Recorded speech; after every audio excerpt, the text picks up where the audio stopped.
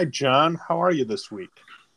Good, Elliot. I just got back from Missouri with some of our friends, Dennis Lormel and Steve Gerdak and Lauren Core. We did a BSA conference for small banks.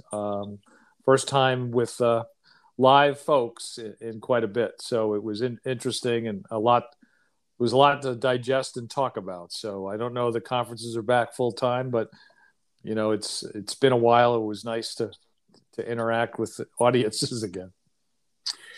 Uh, yeah, I've been to a few public events. I haven't been to any conferences yet, and it's nice to be back, but it actually feels a little odd. It's something I'll have to get used to again. Absolutely, yeah, I agree. Yeah. Absolutely.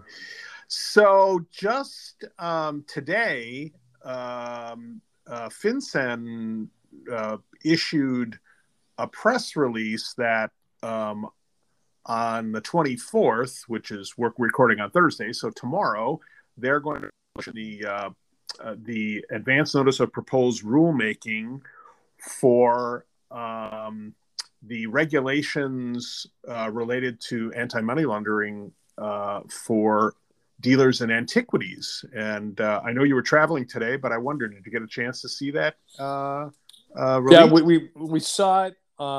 Is a short turnaround. It's a 30-day window. Understandable because they have an end of the year timeline, and we've already been in contact with our colleagues at the Antiquities Coalition, and so we're going to get the Financial Crime Task Force back together and file some comments. I did see it, and as we've talked offline, I think FinCEN did a very good job of articulating a whole series of issues and questions in the advance notice, so that they can, pursue a relevant and a sort of a sensible proposal here. So I think that, to me, there's a lot of questions. Folks should take a look at those questions, but looking at whether there should be thresholds under which there wouldn't be reporting, how are antiquities financed, how does all of that work? What are various challenges with knowing your customer? Can you know your customer?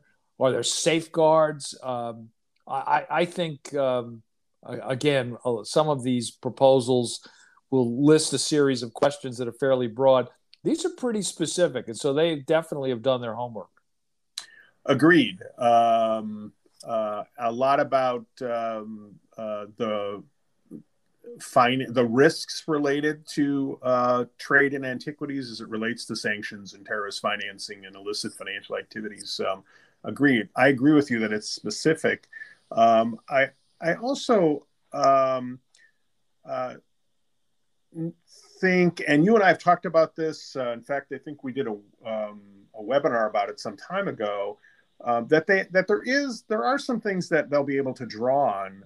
If you look at like the pawnbrokers rules and that kind of thing, there are already what I'll call non-traditional financial instruments and businesses that are covered in regulation. And so it's not a blank piece of paper, but these questions are going to provide them with excellent guidance. And as we always do, even though it's a short 30-day reply time, we encourage people who have something to say to send in a comment.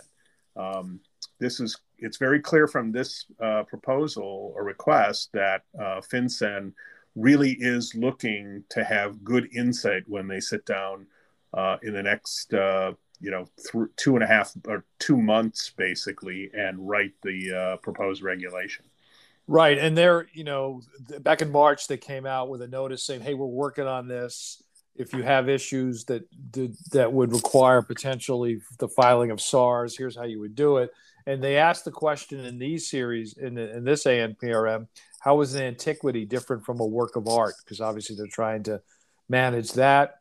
How should you define the trade of antiquities? I think that's interesting. They also do what I've been cautioning folks that are always opposed to regulations, sort of high level from industries that aren't generally part of this, that it's, the chances of it being parallel to banking is basically nil. I mean, there's no chance. And they do offer specific questions that say, how different or what aspects of AML oversight that banks engage in should be included in this space and what should not be. So it gives, entities and people, experts in those spaces, a place to go to say, well, we shouldn't have this requirement that what banks do. We should, potentially we could have the other one. So it gives you a chance to do that. And I think that's pretty important. And that shows that, they get it. They understand that not all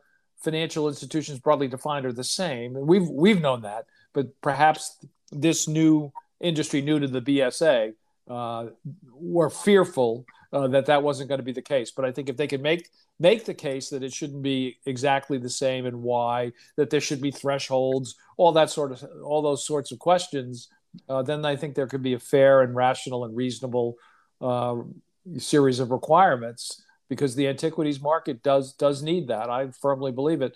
But I think, there's transparency here. This is an open process, and we should all take advantage of that. Agreed. So I'll do the shameless plug again this week.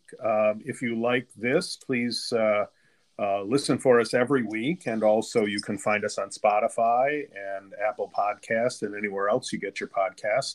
You can also come to our website, and we have a lot of great content, and we encourage you to do that. And if you have ideas for topics for John and I to talk about, you certainly can connect with us.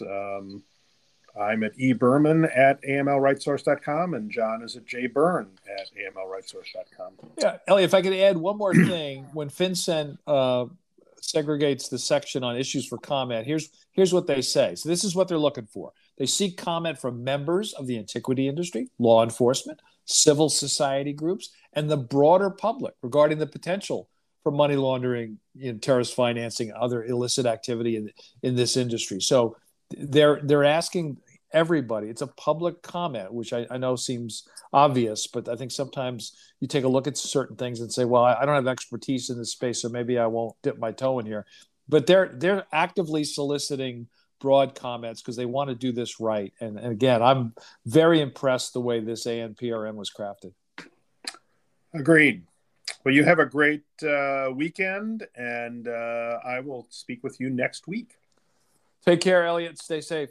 You too. Bye-bye.